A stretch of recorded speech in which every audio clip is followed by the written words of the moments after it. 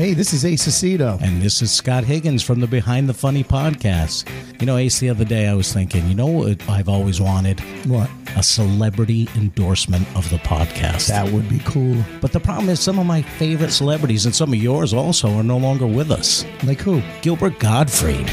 Well, who says I don't enjoy the show? It's not like we don't get it down here. Down here?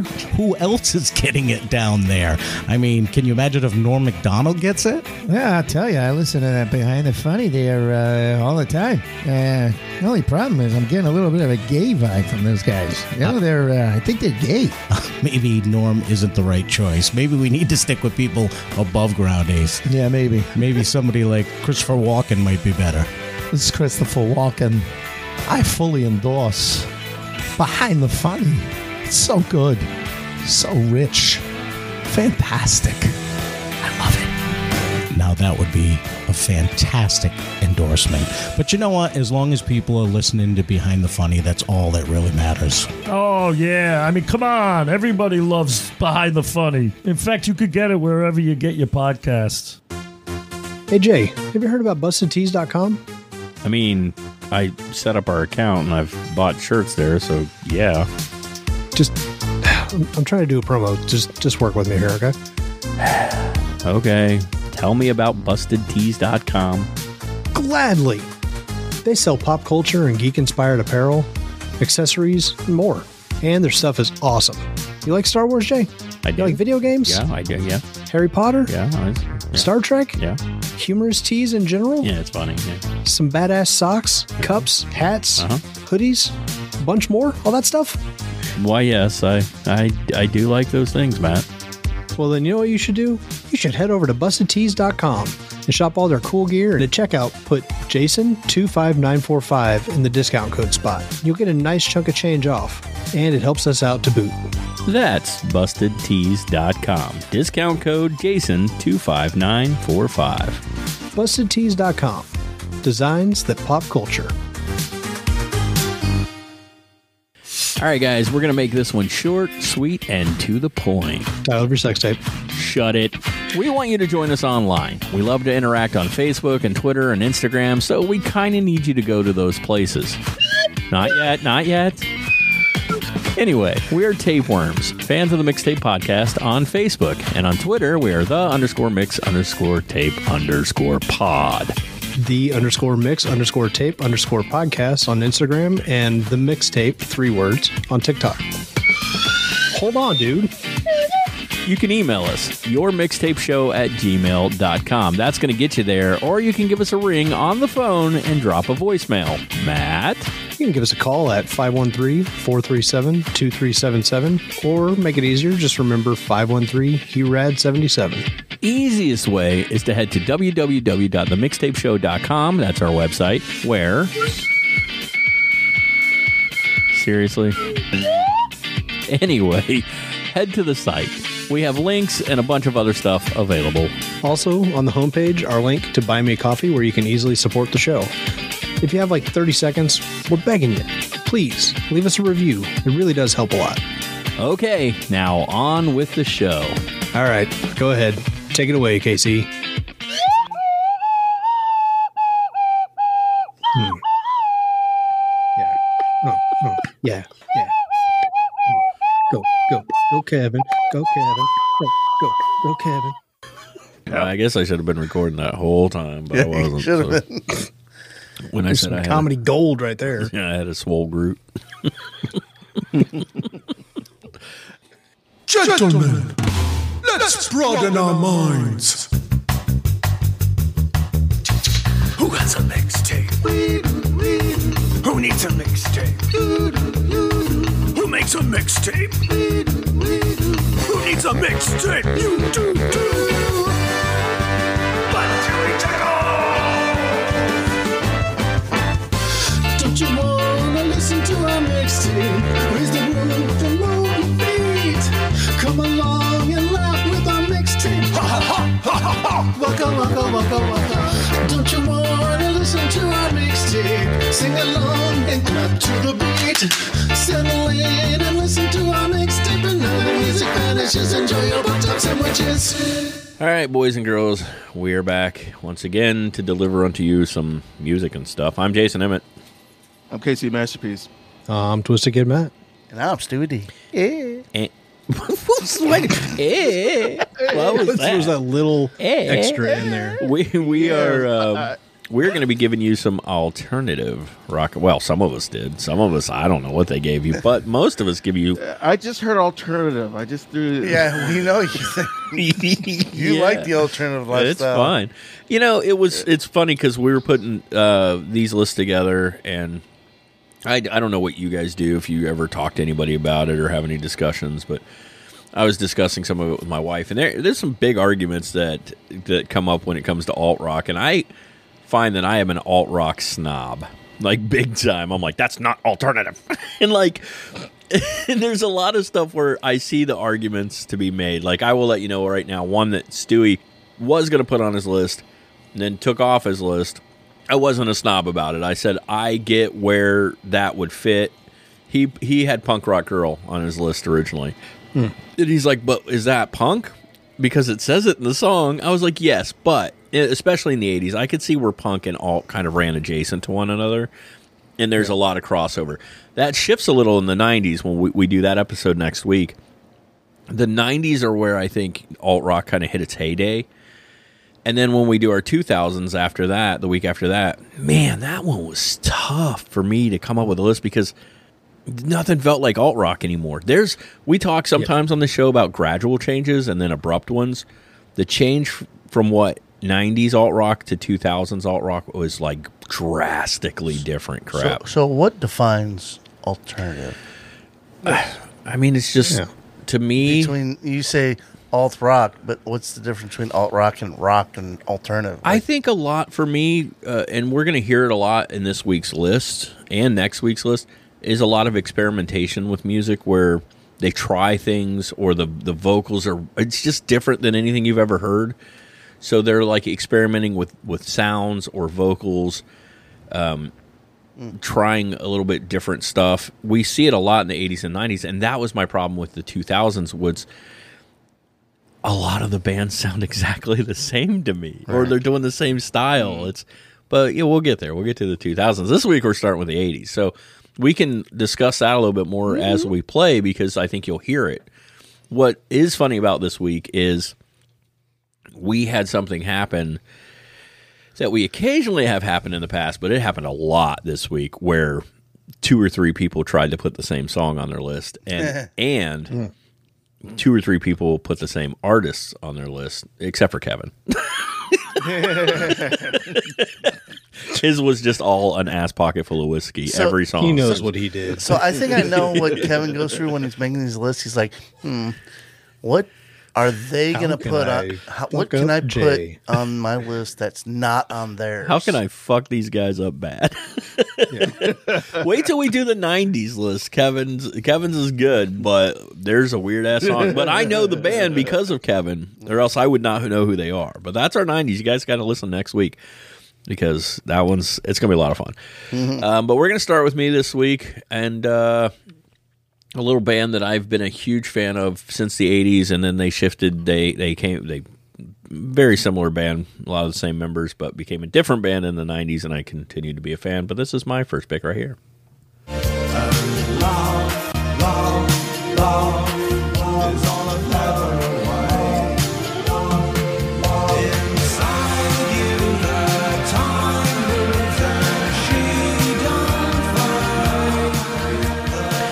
All right, if you don't, this is the Psychedelic Furs.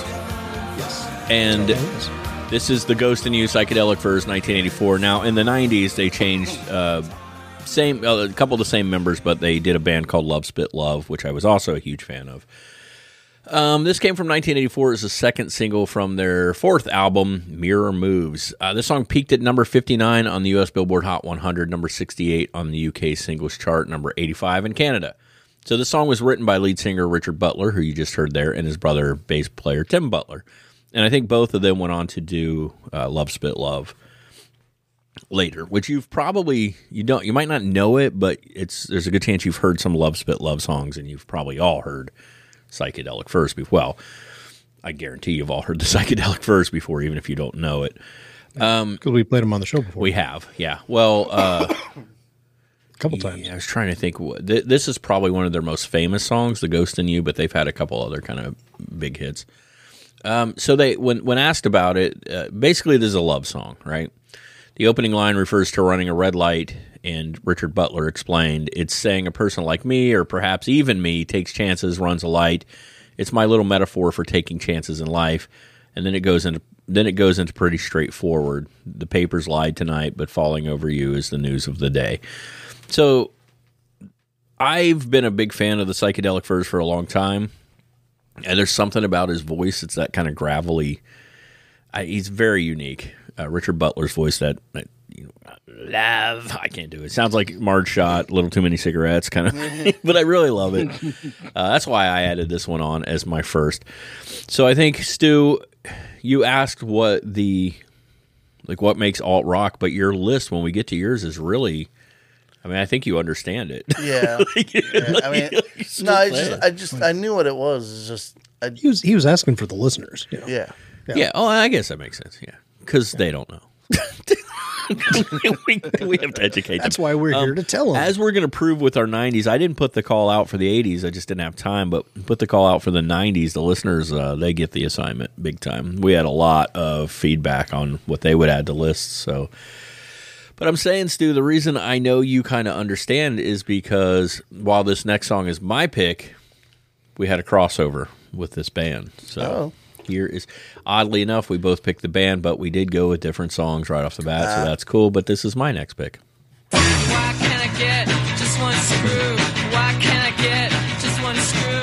Believe me, I know what to do, but something won't let me make love to you.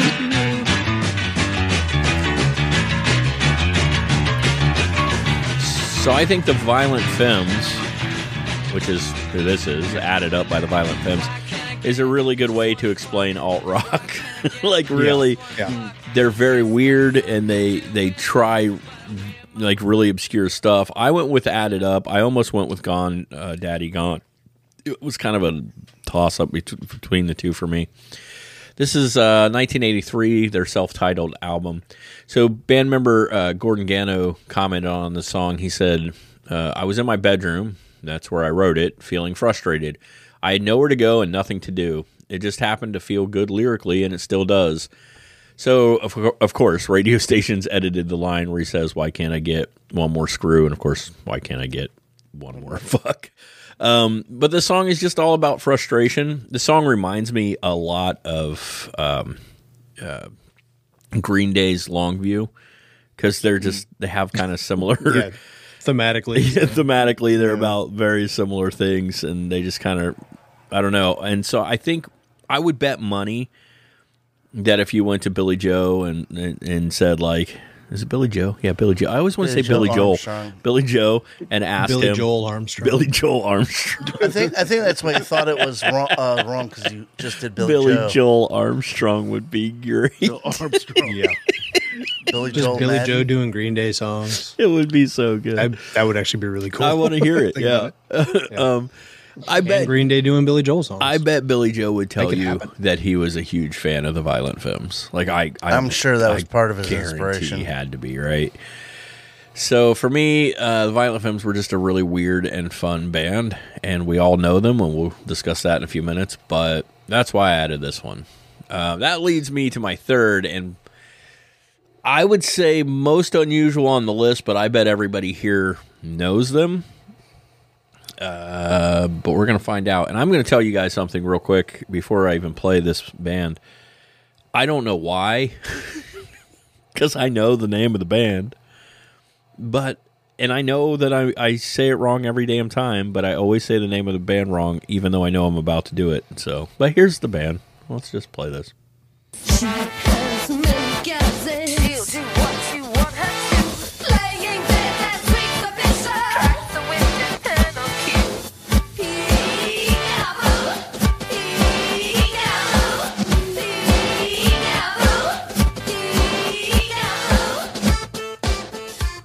All right. I see Stu shaking his head. No? No? I don't- Anyone? I know the song. I just can't think of who it is. And it sounds like it's being played in Susie reverse. and the Banshees. But I always That's want to say why, Sushi and the okay. Banshees. Sushi and the Look, in my defense, That's the Japanese cover band. and in my defense, they. And we're gonna end it there before one of us says or does something inappropriate, like I almost did. But she spells it with an X, Susie, and I always want to say sushi, and I know it's wrong, but this is Suxi. Yeah, but it's Susie, okay. Susie and the Banshees. This is like Sioux, as in like the Native American tribe. yeah, with an but it's SIE at the SIE end. at the end. Yes. Yeah. This is from Why 1988. Gavel? This is Peekaboo from 1988 from the band's ninth studio album, Peep Show. So Melody Maker actually describes the song as a brightly unexpected mixture of black steel and pop disturbance. I don't even know what black steel is, but now I want to. Like I've never heard of. It's kind of like blue steel, but just not a modeling pose. It's not a modeling pose. They qualified its genre as 30s hip hop, which I thought was really cool. Hip hop. Yeah. Isn't that kind of a cool way to kind of describe this sound? Doing the Charleston while crip walking. So, online magazine Pop Matters placed it on the number 18 on their list of the 100 greatest alternative singles of the 80s. The sound itself, what you heard, obviously, if you couldn't tell, there was some reverse stuff going on there. So the sound is due to this experimental recording, which was based all around a sample they did. The song was built on a loop in reverse of a brass part with drums. So they had this loop, this demo thing of this brass with drums, and then they reversed it and started playing with it. They selected different parts of that tape, that particular tape, that they played backwards, and then they did the edit and re-recorded it on top of the reversed part and added a little bit different melody and some accordion, because you got to add accordion.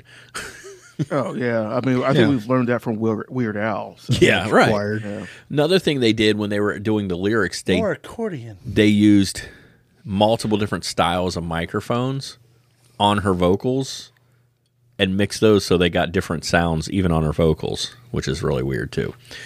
It was also their first chart in the U.S. on the U.S. Billboard Hot 100, reaching number 53. It was 29 in Canada, 16 in the U.K., and I think number 1 on the U.S. alternative chart.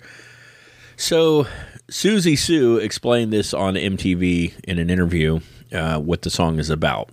And she said it's really the way that women are portrayed in our fascist media. It's the 80s, guys. It's just the way they talk.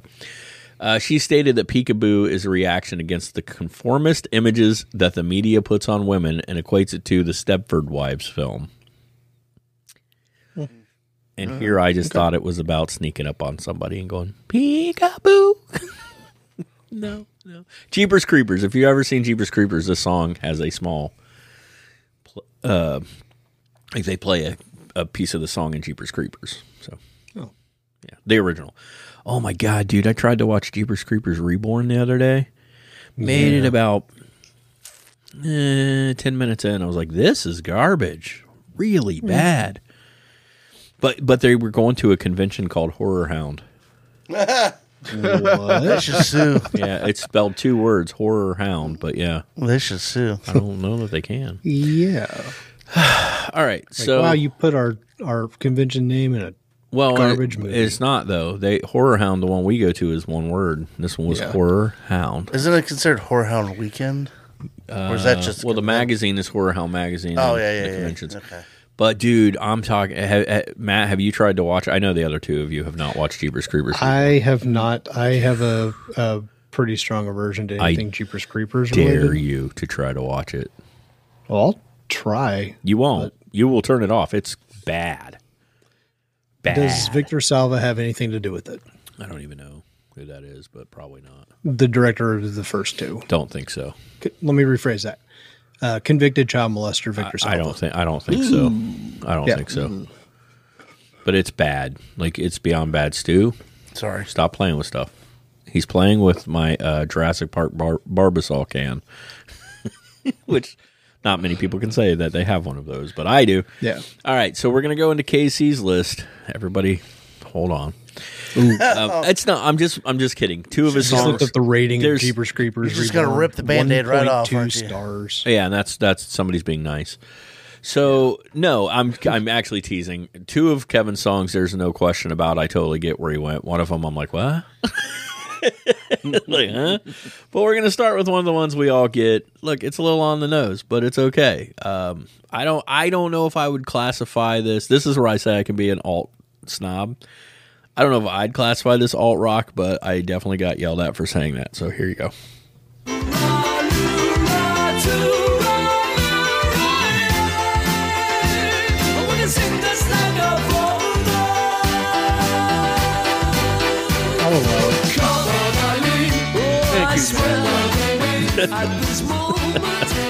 You're both fired. I can explain why, though. That's okay. That's fair. All right, so I would consider this more pop. I 100%, and we'll get there because it talks a well. You'll see. So this is "Come On Eileen" by Dexy's Midnight Runners, and I do understand where, and I'll let you two kind of talk out because I heard Matt say he'll defend why he thinks it, and that's cool. 1982 off the album "To Rye Eye." They had another number one hit in the UK in 1980 called Gino. So this was their follow-up to that, and it was a smashing success, as we all know. Number 2 in Canada, number 1 in Australia, number 1 in the UK, number 1 in the US. The song was written by Dexy's frontman Kevin Rowland, along with band members Big Jim Peterson and Billy Adams. So Rowland said of the song, "I was hankering after pop success at that point." Also, he said hankering, which I love. "I'm not saying we wrote it with that in mind. Oh, that I would be that clever. But we did write it, like everything we did, the best we possibly could. We worked our arses off. Every detail counted. At the time, electronica was in, but they decided they wanted to do a more back porch instrumental style, so they went with that. Yes, the song is about yearning to get laid, but it's also about the youthful urge for separation from an older generation hoping to indoctrinate these youngsters into their tired society." So I kind of looked this up because I was curious. The Johnny Ray reference in the beginning of the song is in reference to a 1950s crooner named Johnny Ray. And he's telling Eileen that the two of them are too clever to fall into the sad trappings of adulthood. That is what this song is about. Kevin, you put it on your mix for alt. So I'm going to let you talk about it, and then I want to hear what Matt has to say because he says he has a reason why he agrees with you. Well, for me, I just thought, with the weird, I guess as he described it, backyard sound that he was trying to go for, it's, definitely, haven't been something that I heard in any rock album before. So figure, I would consider that as alternative. I mean, look, there's a banjo. We all know it. That's weird. There's a banjo. I mean, that is fucking weird. And you know me, I'm a weird guy. So let's go for it. No. Matt, you said you had some argument as to why you believe it is alternative. I am 100% going to just echo what Kevin just said. That's fair. The instrumentation of it is not something that is found in traditional pop music. So it would be an alternative to what is normally in pop music. Which I get where you guys are going with that. They've got accordions, banjos, like violins, everything. And that is not something you typically hear on the radio. I guess unless you're listening to like a country station. My problem with it is Kevin Rowland, not Kevin Coleman. He says that they were trying for a pop hit, like that's what they wanted. So I've always felt like it was more pop rock, but there are those who would argue with me that what is alternative, does it cross genres? I think it crosses some genres.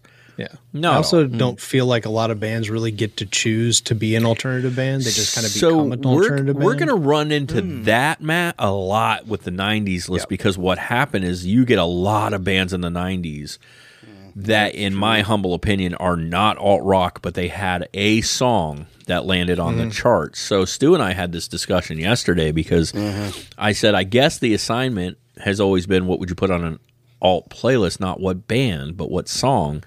Yeah. So if a song crosses over, it crosses over. But when we get in the 90s, there was a lot, and I mean a fucking, like, I'm sorry, I do not consider the Chili Peppers alternative rock, but then occasionally I guess I do.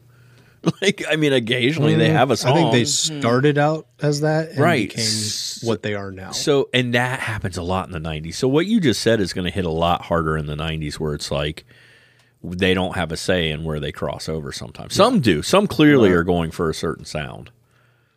And some it just happens. Some end up like starting off like, I don't know if he's on anybody's list, but like in my opinion, as far as 90s, Beck was probably one of the most alternative artists you could start off as.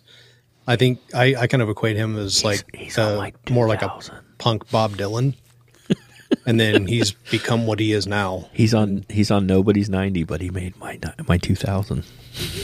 That's a little foreshadowing. Teaser there. I'm a little angry about myself because I should have put him in my 90s. Nah, I like your 90s list actually. Well, yeah, I like everybody's list for the 90s. That's cool, Matt. I'd like to hear you try to defend Kevin's next song. Challenge accepted. Okay, I'll accept it, and I'll see what I can do. Here you go. Go ahead, Kevin. What the fuck, Kevin?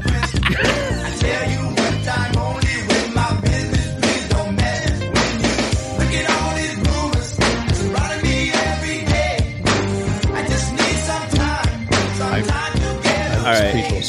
So I have no idea what you're hold on. Hell, you're going to get your moment in court. Nope. So this is Rumors by yourself. Club Nouveau, which already I'm like, Club Nouveau, really, man? Gossip, off the album Gossip. Nope. I'm sorry, the song is about gossip, deceit, and the damage rumors take on individuals and relationships. That's what this track is actually all about. It was released in 1986, written by Jay King, lead vocalist and founder of Club Nouveau, and attributed to a personal experience he had. Is it alternative? Maybe, but it did win a Grammy for Best R&B Song in 1987. So hear me out. Okay, I just heard alternative. I want to hear you. I mean alternative rock. It's sort of like alternative R&B. Okay. So throw this into the mix. Okay, you know? I got you. It sounds a lot like a Bobby Brown song to me. Like I could hear Bobby Brown doing this. Yeah, I could totally hear that. I mean, it'd be probably a little faster paced, but it definitely has that sequence drum thing going in it. Hang on one second. Is this the same Club Nouveau from Yes. like Lean On Me? Yes. Yeah. I've never made No, that it's a different before. Club Nouveau. Yes. You never know. Seeing how I'm pretty sure Nouveau means new. And no, they just switched up every couple of years. It was Club New, and then now we're the new Club New. That would be good, though. Nouveau. Club That would. Nouveau Club Nouveau. So like Menudo? Yes, it's like Menudo. They fucking kill members when they hit 13. That's what Menudo did, right? Wait, are you saying that Menudo is basically Children of the Corn? Yes. Or a Logan's Run situation. Logan's Run. Which is what they should have changed Menudo's name to. American They version. just sacrifice themselves at a certain point. You got this one guy, like this one kid in a room, like in front of a mirror going, no, no, damn it, I gotta drop this bass or else they're gonna kill me. Kill him. Yeah, they're on stage live performing. One kid's up there like, Quick, punch me in the nuts. you know I'm gonna. And they just fucking shoot him off stage. Bullet just flies in as soon as his voice Yes, cracks. there's a Brady Bunch reference here. As soon as his voice cracks for the first time, he's done. Oh, Matt, can you defend that choice?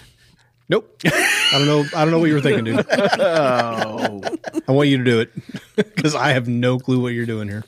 Well, I mean, like I said, I just heard like alternative, and I just focused. Why not alternative R&B? It's just funny because we create playlists, and somebody's gonna be listening and be like, "This is good alter." What the fuck? Yeah. For the record, I've already started the list. We can always count it's on confusing Kevin. already. Oh God, I love We it can so always much. count on Kevin to screw something. Yeah, up. cool. Kevin, if he doesn't, he'll throw something at me, and I'm like, I don't know what that is, man. You know, funny that you mentioned that because I remember like creating like a mix for my nephew Aaron. And like I threw a bunch of hip hop on there, but just to fuck him completely up, because that's the kind of nice uncle I am. I put on like Sugar Shack at the end. It was like a 1950s song, and I know the song Sugar Shack. Yeah, I mean I had like Tupac, like that song on there. Yeah, Sugar Shack. Brilliant. The movie's featured in Congo, by the way. And of course, I know that. That's so good, man. Start doing that to people all the time. So he purposely does it. There's some comedian that talks about going into a bar and putting in like $30 worth of quarters to play What's New Pussycat on a loop. So what we've learned here is it's like that. Is that Kevin's not actually, just out of randomness. He's purposely doing this shit now. He just puts a Yoko Ono song in the middle of every playlist he gives somebody. Here, I'm gonna fuck Jay up completely. Yeah. All right, but he brings it back around with his third choice. So let's go ahead and play his third choice. Which this is a pretty standard. If I've learned anything about my friend Kevin over the years, it's that he loves this fucking song because he brings it up a lot, and that's okay. I also love this fucking song. Putting this on the list, but go ahead. So I'm glad you did, and it's a great song, and I also love this song. But you've talked about this a lot, which I think it says a lot about your character. Yeah, it's a great song. Brought me into manhood. Oh no! Yeah? All right, brought me to manhood. Specifically the line, "What you gonna do when you get out of jail?" I'm gonna have some fun. What do you consider fun? Fun, natural fun. So this is Genius of Love by the Tom Tom Club, 1981. This is a great song. Obviously, I'm a little biased because we all know this is major Talking Heads fan. Officially the most mentioned song on this show. It might be. In some way. It gets brought up on the show a lot. Yeah, that's... We were actually at a record store yesterday, and he came across the Tom Tom Club vinyl. Yeah. I did. Almost bought it, but it was in kind of rough shape for what they were asking for it. This is off the album Tom Top Club, so there you go. This was a solo project for Tina Weymouth and bandmate / husband Chris Franz, who many know from the Talking Heads. So the song actually, to a lot of people, the song may seem weird and you don't really know what they're talking about, but which is odd because when you play the chorus, sort of chorus, it's not really a chorus, but anyway, what you just heard. But this song is actually a tribute to multiple notable black musicians, including George Clinton, Bootsy Collins, Smokey Robinson, Bob Marley, Sly and Robbie, Curtis Blow, Hamilton. What's his name? Hamilton Bohannon? I don't know. James Brown, yeah. And these were all artists that Chris Franz and Tina Weymouth said had influenced them in their musical stylings and their love for music over the years. So that's why they actually wrote this song. They were trying to pay tribute to all these great soul artists that they appreciated. Number 65 in the UK, 31 on the Billboard Hot 100, and number 1 on the Billboard Hit Dance chart. Another little something about this song you may or may not know, because a lot of people believe this is what they did after Talking Heads sort of parted ways, but that's not true at all. They were still with Talking Heads. If you watch Stop Making Sense, there's a part in Stop Making Sense where David Byrne leaves the stage. He's going to put on his giant suit, and they play this song live. So this is in Stop Making Sense, which is great. And a lot of people don't know, but Tina Weymouth was one of my early crushes. Rightly so. And apparently one of Kevin's too. Yeah, well, rightly so.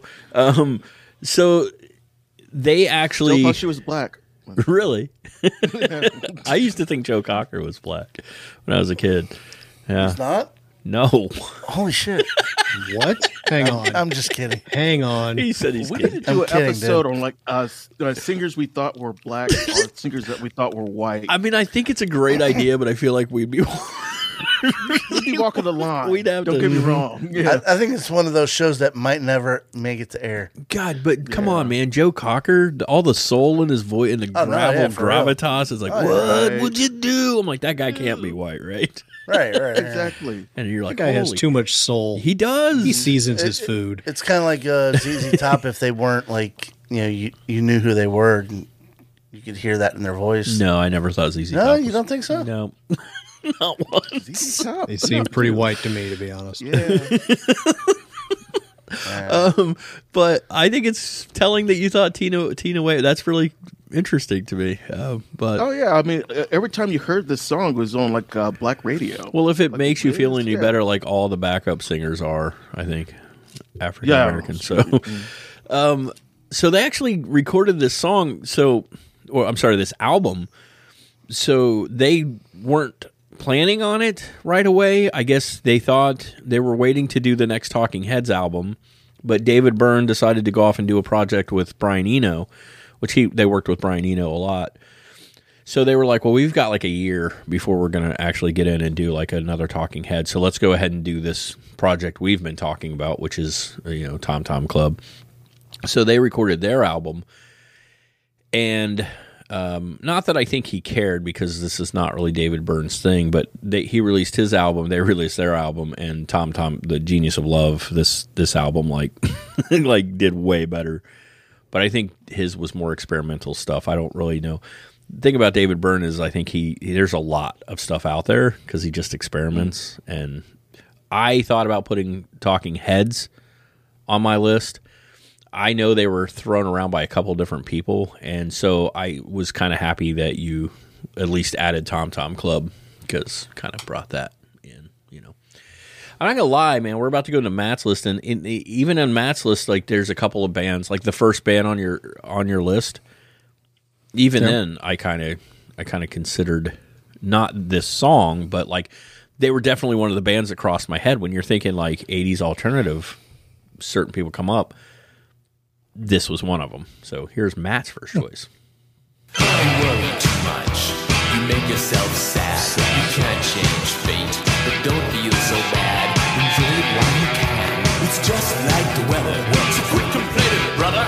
No one lives forever. Let's have a party. There's a full moon in the sky. All I hear is Jack Skellington. That's like it. Yeah, it was like Oingo Boingo. It's Oingo Boingo. Yeah. Okay. Yeah. That's why it sounds like Oingo Boingo. All right. Kevin's like, that That sounds a makes lot like sense. Oingo Boingo. That's because it is. Because it is. It's like, man, that sounds a lot like Danny Elfman. Hopefully it sounds yeah. exactly like him. Yep. So yeah, this is Oingo Boingo. No One Lives Forever. Not the Mystic Knights of Oingo Boingo. Just Oingo Boingo at this point.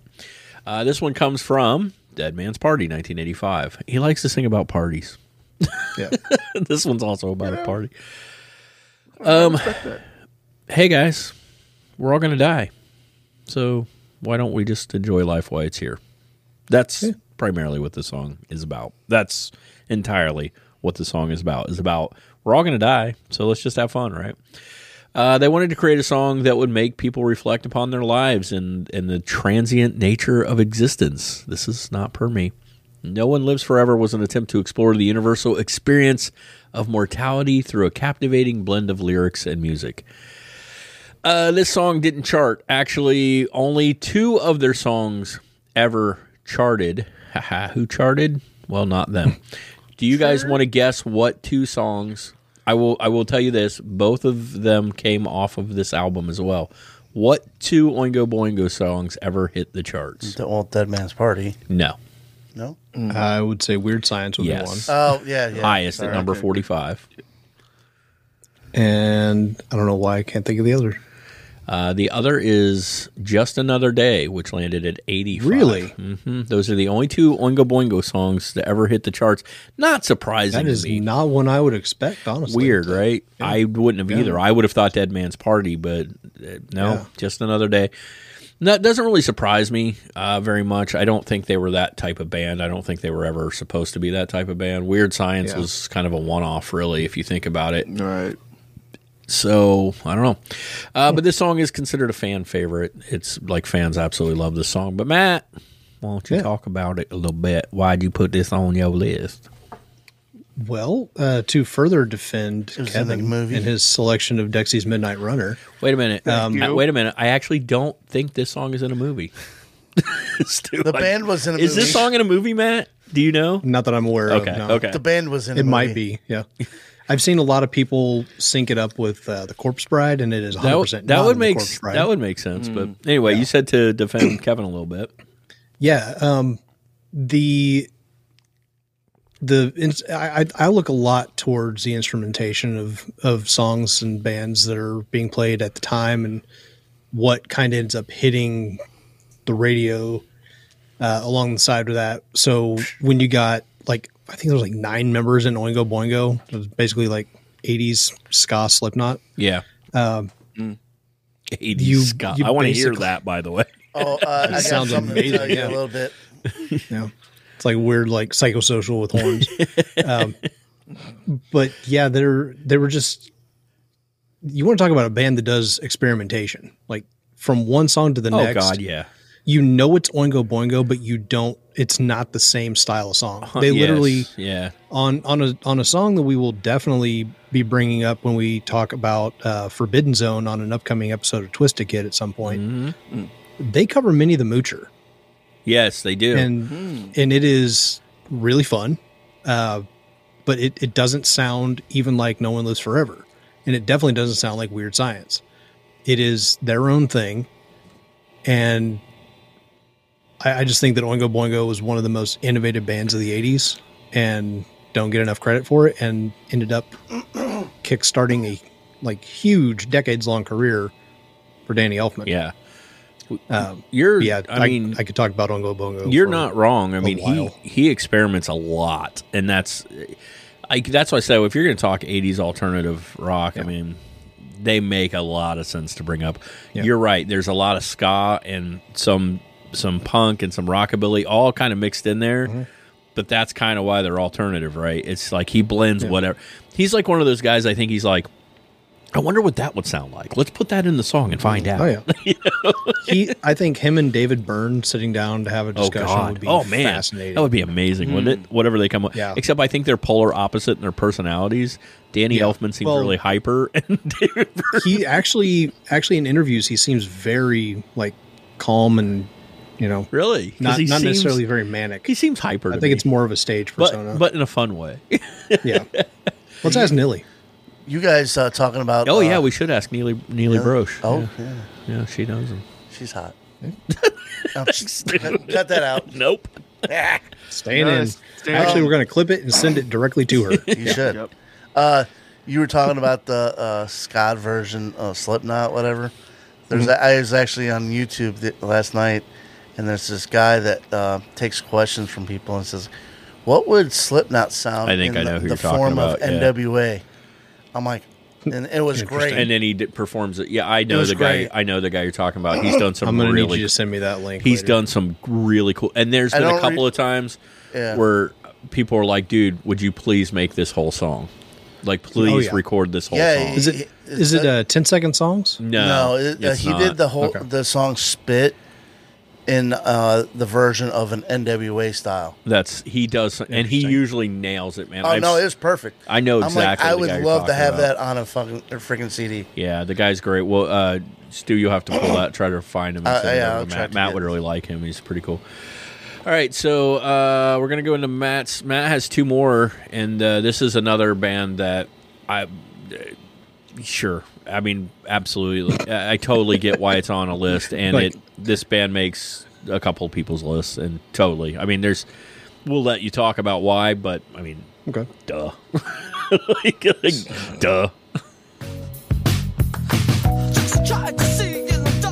And a great song.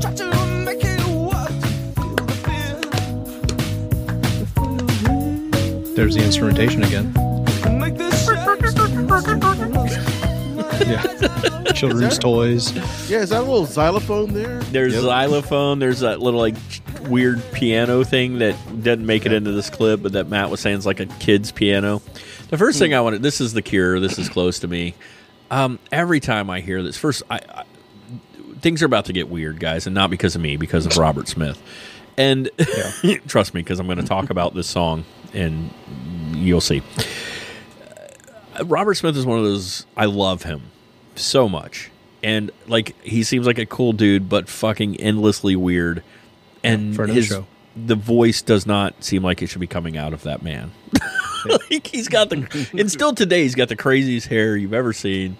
He's just, but he seems cool. So this Tim is Burton's older brother. The Head on the Door, 1985.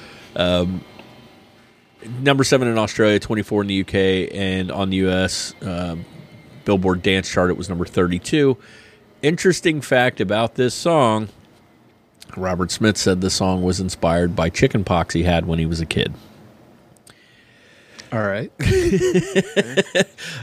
Here's some quotes. The words were actually about this sense of impending doom that I used to get. I had chicken pox when I was really young, and it started there. I used to get these horrible nightmarish visions of this head that used to hover in a chink of light that used to come when the bedroom lights were turned off and the door was just ajar. The shaft of light that came from the hallway used to illuminate this patch of wallpaper, and it would come to life and prophesize doom to me through the night whenever I put my eyes in that general direction. So there you go. Yeah, I mean, what kind of fucking chicken pox did he have? Yeah. there you go. I never had that. Chicken pox and acid at the same time, apparently. It's Robert Smith, man. I read that quote to my wife, and she's like, God, he's fucking weird. And she loves The Cure. We should be very clear. But she's like, he's so fucking weird. I'm like, but it's Robert Smith. Apparently a beam of light, its wallpaper prophesizes to him about impending doom. Wait, did I just completely, miss the fact that that's probably where the title of the album came from, The Head on the Door? I didn't think about it either. It's very possible. Hey, Matt, that was a 10-second songs thing. Okay. Well, So- he sent it to I you. just sent the link. I love this So, stuff, Matt, I mean, it's The Cure. I get it. Yeah. The Cure is going to pop up here again on Stewie's list. But why did you pick it? And this song, maybe in particular, although it's fucking great. Again, and it was not intentional with the weird instrumentation of things, but hearing a song that they basically it's it's The Cure, but it's not the real moody guitars and everything. It's probably one of their happier songs in my opinion. And they literally, I don't think there's any guitar in it at all. It's all think so. claps and xylophones and kids pianos and all that. And it's just a happy song, just fun. But it's not. It's very Hey Ya Outcast. We've talked about this before, where the lyrics go against the feel of the song. Done in Bob Ross style. I mean, literally, it's I waited hours for this. I've made myself so sick. I should have stayed asleep today. He's like, I don't. But you're right. But it's so happy feeling. You're like, yay! What the fuck did he just say? Yeah. There's a band called the Get Up Kids that did a cover of this song back in the early 2000s. Did they get down? Really good. But yeah, they're actually from Eudora, Kansas. They're, essentially a local band to my area, but they are a nationally known band. They're actually huge on Warped Tour and things like that. Get up, but yeah, they did a really good cover of this as well. So I like that you said that it was totally not intentional. So I mean, to me, there's a lot of subconscious going on here when we're talking alternative rock. We're picking bands that did weird sounding, or experimented or whatever without even really thinking about it. This last song, if I would have thought about it ahead of time, I would have reached out just to get Dennis Dyken's opinion. But that's a little foreshadowing on Matt's last pick, because this is Matt's final pick. I'll say anything you want to hear. I'll see everything through. I'll do anything I have to do just to win the love of a girl like Stu. A girl like Stu. This is the Smithereens. This is A Girl Like You, and I love this song. The reason I said Dennis Dyken, we had him on the show, but he was just really cool. One of those really cool people to talk, kind of like Rez, where I have a feeling if I'd reach out and ask him some stuff, he would probably have answered. But I didn't think about it in time. yeah. So this is A Girl Like You from 1989 off the album 11. Great choice. Here's a cool little tidbit about this song that you probably did not know. This song was supposed to be in the movie Say Anything, but the producers believe the song revealed a little too much about the story. So it was actually, they wrote the song from little bits of dialogue from the actual script, and once they turned the song in, I guess the producers said it's telling too much of the story. Can you guys change the lyrics? And they talked about it, and they're like, no. So we'd rather keep it and put it on our next album. So that's what they did. Another little interesting tidbit: Madonna was originally supposed to sing the backup harmony vocals for the song. She just didn't bother to show up for the recording session. That sounds typical, though. Yeah. So they got Maria Vidal, she of the hit song Body Rock, which it was a hit. It was like a number one hit, but I don't know. When was this recorded? 1989, this song.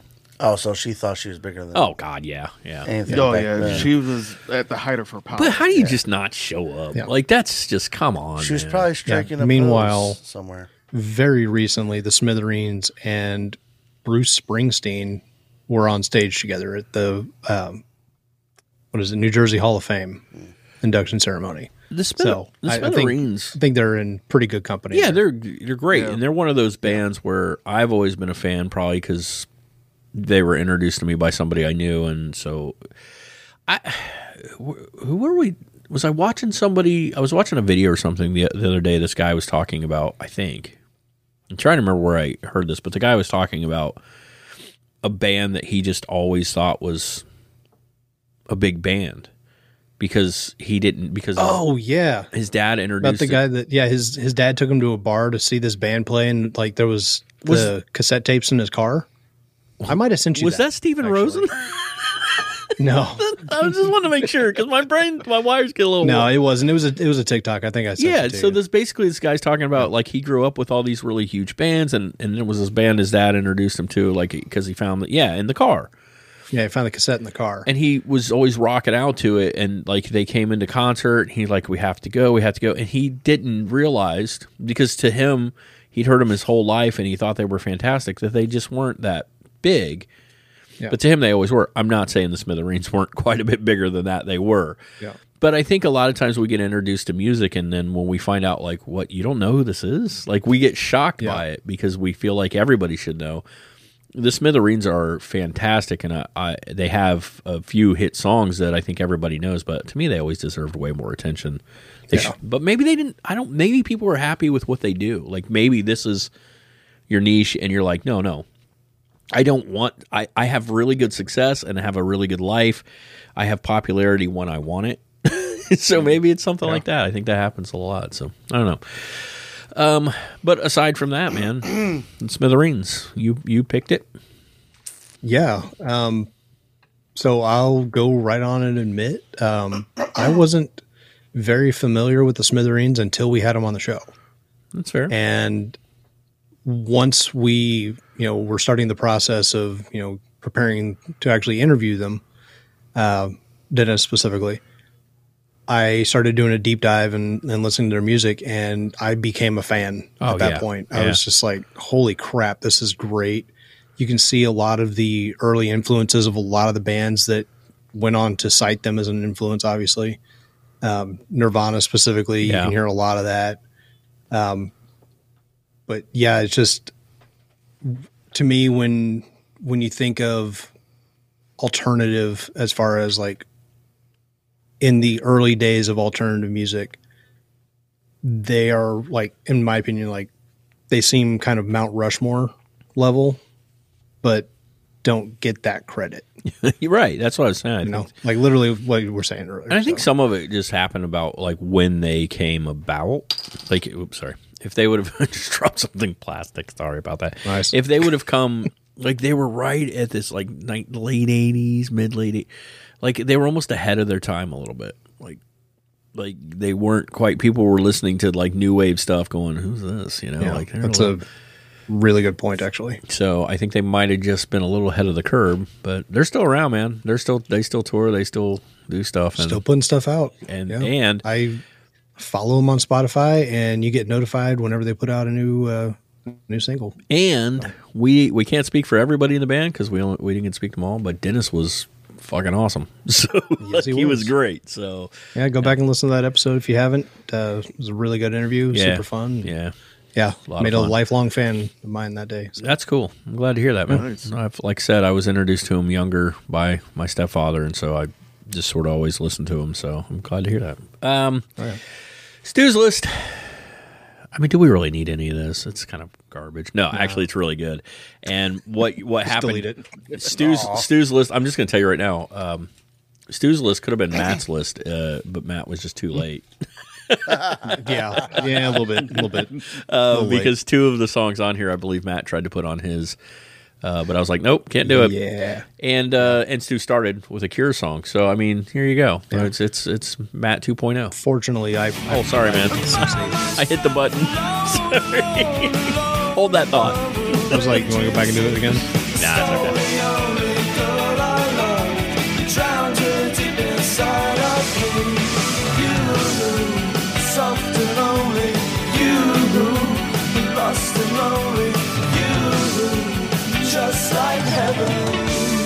Just like Kevin. No, man. So like I didn't know you were getting ready to make a thought, and I hit the button, and there's a second delay before it plays the song, and you start talking. I'm like, oh shit, I already hit it. So what were you saying before you hit the button? Well, after I hit the button, Matt. Oh, I was saying, good thing I had my safety songs on there that I was able to swap out a couple. Oh, of them, yeah. Yeah. I mean, you like picked. once I started coming up with songs to put on there, I was like, damn, I want all these on there. I'll make one of safety just in case. Yeah, I'm not gonna lie, man. The '90s was rough for me. Not because I had a hard time, it's because I was like, Too I much wanted to pick. everything. Too much to pick from. I'm pretty happy with my '90s list overall, but I had to shuffle that third song a few times. Like, no, this. So, Stu, this is The Cure, Just Like Heaven, 1987, written by Robert Smith and released third single from their album "Kiss Me, Kiss Me, Kiss Me." This was their first U.S. hit, reaching number 40 on the Billboard charts. Can't look at 29. that album the same ever again. Thank you. Kiss me, kiss me, kiss me, kiss me. Yeah, Really demanding, Robert. This was their first U.S. hit. So number 40 on the U.S. Billboard chart, 29 in the U.K. So according to Robert Smith, the song is about hyperventilating, kissing, and fainting to the floor. Listen. Wow. Oh, is it about kissing? Wow. Is it about kissing? Okay. I never would have guessed. Inspired by a trip he took with his wife Mary Poole to the beach. He says in the opening line, "Show me, show me, show me how you." I just got a visual of Robert Smith at the beach wearing one of those old timey things. Yeah, he's got like a parasol and it's just like, it's too bright out. But he had to be wearing because he's pretty pale. He had to be wearing one of those like smeared Is he actually lipstick. pretty pale, and- or is he makeup? Look he's pretty pale. I think it's a little of both. little A, little B. Okay. He's British. They don't get a lot of sun. He's brilliant Oh, too, God, though. no. I tell you what, man. But he has to be wearing one of those old timey dude swimsuits. Or else I Definitely. don't- Looks like a wrestling singlet. Why do I Listen to picture 1930s hip him hop. and Edward Scissorhands hanging out? Because he looks like Edward Scissorhands. Okay. Yeah. I wonder where they got the design. for Edward Absolutely Scissorhands. right. Oh, you think? 100%. He had to Yeah. have. Well, and a little Well, bit of Tim himself. Burton's gone on record to say that The Cure was one of his major inspirations. Well, I back in mean, the I day. think Tim Burton goes out of his way to look a little like Robert Smith personally. Yeah. But Yeah. so the opening line, "Show me, show me, show me how you do that trick," was because he had a childhood love of magic tricks. Yeah, but it's also he said later in life that line became about adult seduction. Show me, show me, show me how you do that trick. The one that makes me scream, she said. Yeah, that makes sense. But then it makes her laugh, so that's not nearly as cool. The one that makes me laugh, she said, then threw her arms around my neck. Come on, Joanne. Show me how you do it. And I promise you, I promise I'll run away with you. I'll run away. God, it's with such a you. fucking good song, It Stu. is Thank so you. good, Stu. Thank you. But Stu, Is this one that was on my list that got bumped? No, I think no, it was. No, should have been. You had the Cure, but it was, Yeah, and dude, I could have honestly put all. Oh, Cure songs everybody on could there. have. 100%. Yeah. Yeah. Cure, Stu. You. Yes. Why? It's a good song. Does it have a Thanks. good beat that you can dance to? I caught him way off track. He was like, huh? Well, I mean, actually, when I was first doing the list, I automatically thought of Friday Night I'm in Love, And I was like, I don't think it reaches that time frame. It's also 90. Yeah, right. That's why I was like, Yeah. all right, well. And then I listened back to the other ones, and I'm like, oh, crap. I like this song a lot. And I Yeah. figured it's in the 80s, so shit, put it on there. I think The Cure, because people look at Robert Smith and they hear the name and they automatically think goth emo, and they aren't. I mean, they can be at times. Definitely inspired it. Look, they're not Morrissey, okay? No, the song is great, but I thought about Friday I'm in Love first before I remember. Are you trying to start a war? I love Just Like Heaven. I bounce around a lot, but this might be my favorite Cure song. It's really rough for me to make that distinction, but I think it's pretty darn good. Yeah. Stu's next song, Matt did try to put on his list, and rightly so. I'll tell you what I told Stu yesterday that I was surprised didn't happen, but I'll play the song first. Jane says, have you seen my wig around? Hook her naked without it. She knows they all want her to go. Stu? But that's okay, man.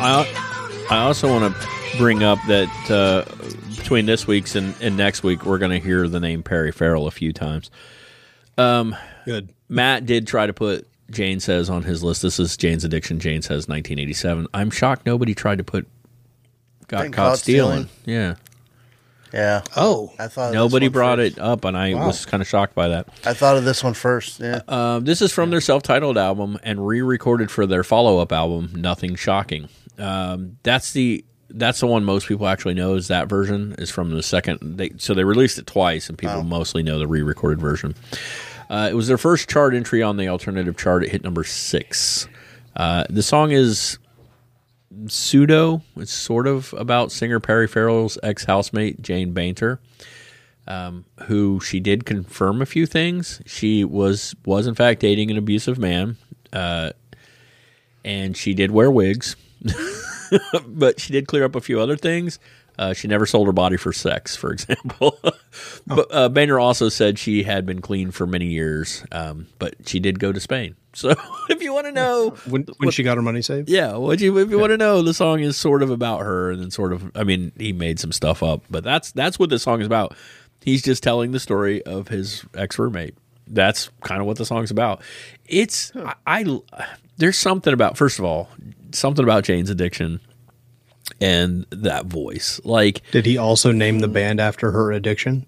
Probably, I would imagine, right? It's kind of a weird thing to do. Yeah. Like, his roommate, she's really hooked on stuff and in an abusive relationship. Shitty. I'm going to make my band after her. It's and a song after her. I'm sure he let her hear it. Like, she probably said, "Yeah, cool." Yeah. Okay. You know? Yeah. I'll give you some money for it. Good. I really, the thing about Jane's Addiction that I really like, and about this song in particular, is that they kind of they always tell a story. And it's interesting to listen to. But I didn't pick it. Stewie, you picked it. And Matt picked it too, but Stewie picked it. Why? Well, I know I'm just put it out there. Jane's Addiction is the epitome of alternative. I agree. Rock. I mean, like Perry Farrell is the epitome. Right. Yeah, specifically. Yeah. So I've always thought throughout the years, I know this is kind of going off track about the song, but Jane's Addictions themselves, it's like you really can't put them in a certain category. They feel like they're part of like every category. I can see where you're going with there. But more kind alternative. Of defines alternative. Yeah, and it's just more alternative than rock or rap or, you know. Yeah. They definitely have that rock feel, but not quite there. Right. It's kind of the acoustics on a lot of their stuff is like throws that off. Here's another thing I will say. If you would have asked me what year I would have never put this song in the 80s. I actually thought it was 90s, and now, like, I when did too. Looked it up, and I'm like, oh crap. Yeah. But I mean, Perry Farrell started like going he did so much stuff that not Jane's Addiction like throughout the 90s. Yeah, when he did Porno for Pyros and all that, it's just he did pretty good on that. Foreshadowing. Yeah. It's like, where does he come up with his names? It's crazy. Who knows? Heroin. Probably. I mean, you're probably not wrong. You're not probably not Yeah, wrong. So, that heroin. But no, yeah. I gotta James gotta says it's a pretty good song. Yeah, it's a I great have- song. Any of you guys seen any of Perry Farrell's projects? No, live? I think you and I have No, talked I about have this not. before, though. Yeah, I think we have, Because they put on an amazing show, and they go through every era of Perry Farrell's That's career. cool. So That's is- really cool. Is Dave Navarro with Perry in both bands or all of his? I know he was in Jane's Addiction. I think he was in Porno for Pyros, but more recently, whenever I saw him a few years back, he was not with the band, but it was Too big. it was for one his of own those britches concerts now? I think I will probably never forget. And I went into it not being that big of a Jane's Addiction fan at the time, and I left going, "Oh my god, I know this song! Oh my god, I know this song too!" Yeah, I didn't realize they were all the same guy. God, I'd love to have a conversation with Perry Farrell. Oh, that'd be fascinating. Yeah. So, Perry, get a hold of us. Friend of the show. yeah, friend of the show, Perry Farrell. All right, so we got Stu's last one. Got that vision board happening. And this makes sense too. And it's another crossover band. It's not too shocking, but yeah, makes sense. Nothing shocking. I mean, right? But I'm about to educate you guys a little bit. Body beats, I stain my sheets, I don't even know why. My girlfriend, she's at the end, she is starting to cry. Let me go on. Violent Femmes shows up again this episode. Blister in the Sun, 1983. Same album as previously mentioned. What's this song about, guys? Getting sunburned. Whacking it.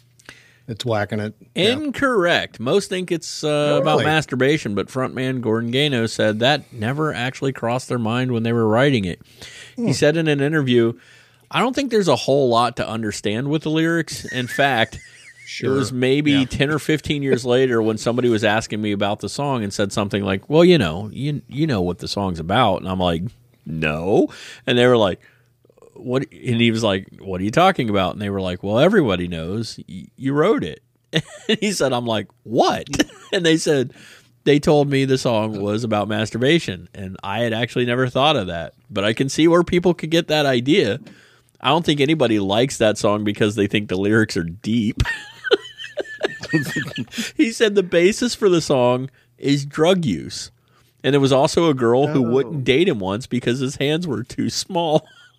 What? So it's not about whacking it; it's about smacking it. No, yeah, and some of the lyrics, once you start hearing that, you're like, oh, hold on, it gets a little more, like, he literally says that when I'm high as a kite, I just might, like, he's telling you directly. Everybody just assumed the big hand thing was about masturbation, but he's like, nah, it was a girl I tried to date once, and she told me she wouldn't date me because my hands were too small. So the big hands is the one she wanted. And I think a lot of the reference to, like, I stained my sheets might be in reference to night sweats. And his girlfriend is at the end is because she's tired of his bullshit and all the drug use. That is what this song is about. And when you hear it, you're like, ew. I just love that he was like, Yeah, it does kind of make sense at that point. yeah, I love that he was like, and somebody's interviewing me and they're like, well, you know what the song's about? And he's like, no. And they're like, come on, you wrote it. He's like, no, what's it about? And they're like, masturbation. He goes, yeah, I never thought of that. But now that you say it, I hear it. In like, that case, I respectfully remove my answer of whacking it. I feel so good now. I just love that he says, I don't think there's a whole lot to understand with the lyrics. Like, it's just Yeah. a fucked up song. We don't know what we're writing about. Stewie, why'd you pick Blister in the Sun? Because it wasn't about masturbation. But if it had been, it wouldn't have made that list. Actually, being the clubs in the Yep. 90s, 2000, this was everywhere, and it just had a good Still beat. is.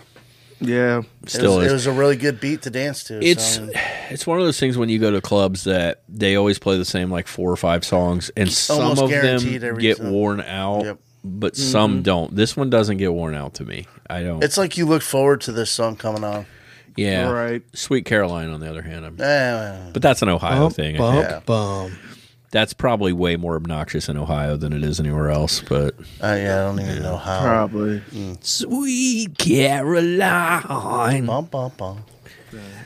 Good times never felt so. Let's everybody do our impressions. So good, so good, so good. That was awesome, guys. It was like perfectly timed.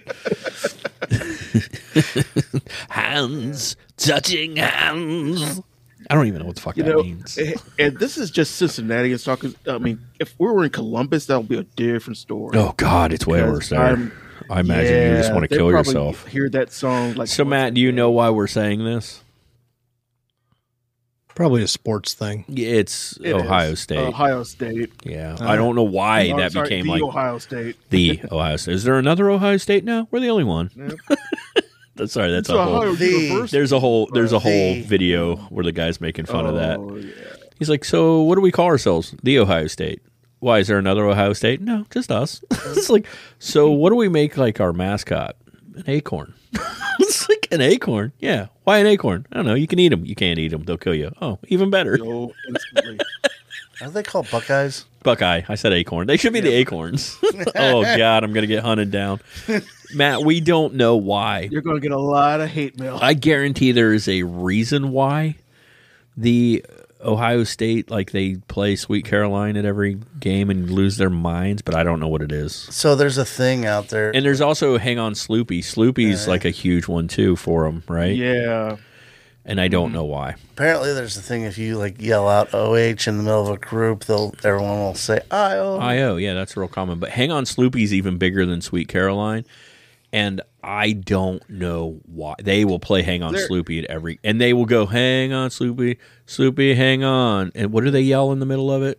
It's something. I don't fucking know. Yeah. It's craziness. This is like some super hardcore sports lore. I was going to say, Ohio's a little on the weird side, apparently. Are we, though? I was just about to ask you, because Welcome as to you the were Jungle. saying that, I was like, wait a minute. We had an MIZ ZOU chant at my grandma's funeral. I was going to ask what song becomes obnoxious for you guys. Like because of sports, like for here, Welcome to the Jungle, because you're in the jungle, baby. Why they think that, I don't know. Na or something like that. Yeah, but you're I mean, Midwest. I mean specific to like Welcome to the Jungle is that's obnoxious. Rock and Roll Part 2. Really, that's one of your. Well, just due to the Gary Glitter situation. I really thought that during the playoffs a couple years back that Royals by. I just thought that song you would call me one day telling me you were going to lose your fucking mind because they wouldn't stop playing Royals. Well, I mean, maybe I hadn't thought about it, but no. Going back to our, I believe it was 90s hip hop. Yeah, with Tech 9, we just get new songs every time any of our sports teams get into the playoffs. Tech 9 writes a new song. That's not even a joke either. Like. He's done a song about the Chiefs, 2 songs about the Chiefs, actually, and 1 song about the Royals. He's coming to town. Was it? Go see him. Fantastic show. We will never be royal. Royal. Hip hop version of a song Royals called Red Kingdom. That one's about the Chiefs. God, I'm blanking on the titles of the songs, but yeah, they're pretty great. That's not the one we heard like all the conservatives play during everything, was it? Red Kingdom. Yes, they were doing that. Oh God, yeah, they were playing it over like every video. Oh yeah, it was obnoxious. Ugh, no, that's about the Kansas City Chiefs. I knew it wasn't about what they were trying to sing it about, but yeah. So anyway, that's our '80s alternative list from everybody. What did everybody think overall? Let's get some thoughts and opinions. It's good beats. Something you can dance to. That we could dance to. Yeah. Maybe flop around a little, but yeah. I mean, maybe act like Matt's Jack Skellington statue. You know, bend to the side like your back is broken. There's an obscure reference for the folks at home. Man, R.I.P. Yeah. Matt built R.I.P. to an undead creature. Speaking of Danny Elfman, Matt built a giant Jack Skellington for Halloween, and it was like in his yard. You'll have to trust me on that. And the wind, what was it, like 9 foot tall or some junk? It was about 7 to 8 foot tall, and yeah, wind came and but the wind came and snapped him in half, and so we were telling him he could write his own Humpty Dance song to it, to the way he described it. So are you going to attempt next year? We've got ideas. Zero but, looked cool, man. Zero turned out great. Yeah. That was a sore subject for a couple of days, and I think what we're going to end up doing is just kind of taking it all to a trunk or treat situation and go where the trick or treaters are. Not super happy about it, but it is what it is. If we want to participate, that's what we got to do at this point because. Apparently man, our neighborhood is not cut out for Hey, trick-or-treat. we are not in Missouri, so I don't know what it was like there, but it was freaking cold here, and there weren't as many trick-or-treaters out because of it. Yeah. I think that played a big part into why. Yeah. But hopefully everybody was like listening 20 degrees. to our 2 Halloween playlists that are available. Hey, a lot of those playlists are, in fact, up on the website. You can go over there and click on that and go directly to them because Matt puts together playlists for every episode where we talk about music like this. And they're all Spotify. And I put direct links on the website. There's been some updates to the website, so a lot of the ones that weren't up there are currently we have a website? Up there. We do. I knew it was coming. The Mixtape Show, themixtapeshow.com. You can go right there and check out the playlist. Take you to the playlist. It will take you to, you can click directly on interviews, and we just did an interview with DC Glenn from Tag Team, and it was got a lot of positive feedback on that one. It was really cool. And I also want to go ahead and pimp the next interview that's coming up here probably this week, like later this week, assuming I can starting some new stuff this week, guys, so maybe a little behind, but we talked to Steven Rosen, who you probably don't know him by name alone, but he is a music journalist, and he's been doing writing for things like Guitar Player magazine and stuff for like, what do you say, like 40-some years? 50 years. Yeah, going on 50 years. And he has talked to and met everyone. And like, I know sometimes in some cases lived with. Yeah. And I know like sometimes huge musicians. We'll do an interview and people may be like, well, I don't know who that is. But trust me, if we're doing an interview with them, it's because they're somebody cool. Yeah. Dude, this dude was way cool. We had so much fun chatting with him, and he's like, and he gets on and he's like, everything was like, hey, what's up, man? What's going on, man? And we did video with him, and like, he comes on and we're like, humble brag there, buddy. Like, all the pictures on the wall, his whole house is covered with photos of all these famous people he's met. And he actually just wrote a book. It's called Tone Chaser. And it is all about his relationship with Eddie Van Halen, because they actually became close over the years. And he started writing it before Eddie passed away. And he was writing it when Eddie passed away, so he changed like the direction a little. But it's not. This is a more of a personal look at Eddie. This isn't like. Yeah. It's more of his personality and the things he did. And we talked to him a little bit about Eddie and what Eddie was like. And he calls him Edward, which was just throws me off. He's like, well, Edward was kind of like, and it's just really interesting. So I highly recommend listening to it. We really enjoyed talking to him. I kind of was chatting back and forth with him online, but just not about being on the show, just about kind of befriended him online. And then he mentioned his book, and he was like, would you be interested in like having a discussion? And I'm like, oh, hell yeah. And I'm so glad we did. So please check that interview out when it comes available. Please check out all the playlists, again, available through Spotify, and there are links. You can go over to the website, click, and it'll open that playlist directly for you. So if you're having trouble finding it, that's the way to go. I don't know, Matt, is there some way they can just search you or it on Spotify that makes it easier for them? I mean, I would like there to be. I use Spotify, but I really don't. Not very. I don't know the way it works as far as playlists. I can share them with people, and that's about as much as I know. So that's pretty much what it is. It's cool. We've got the links on the site. Yeah, you can go over and click those, and I bet you can then find Matt through that and find the other. Yeah, we've got playlists. the link tree up on the site. We'll take you right to all of them. Yeah. So they're on there. Also want to say coming up easy to find. In March is going to be the next Horror Hound weekend. We're hoping to have Aaron on again to do another Twisted Kid with him, and there's been some discussion about what episode. That'll actually be done video when we do it, and that'll go up on YouTube. But they're already getting some really cool guests. If you guys want to go check out horrorhoundweekend.com. But they're reason I'm kind of bringing it up is because you guys should start planning now because it's in March, and we're going to be out there. But there's a good chance that friend of the show, who's also been on the show, Patrick Walsh of Scream Queens, the podcast with a Z, will be coming for that as well. So there's going to be the guys from Night Living Podcast will be out there. They're always out there. We'll be out there. Patrick will be out there. We're hoping to get a few other people. So if you can make it, start planning now and come to Horror Hound in March, and you'll get to meet a lot of us. So, and like I said, they're getting some really good guests put together. So highly recommend it. Next week is our 90s alternative rock episode, and if you like this one, that one's going to be even better. Like, I fucking love next week's, so we encourage everyone to please stick around. That's all I got. Anybody else got anything you want to say before we close this one out? But chewy chacos.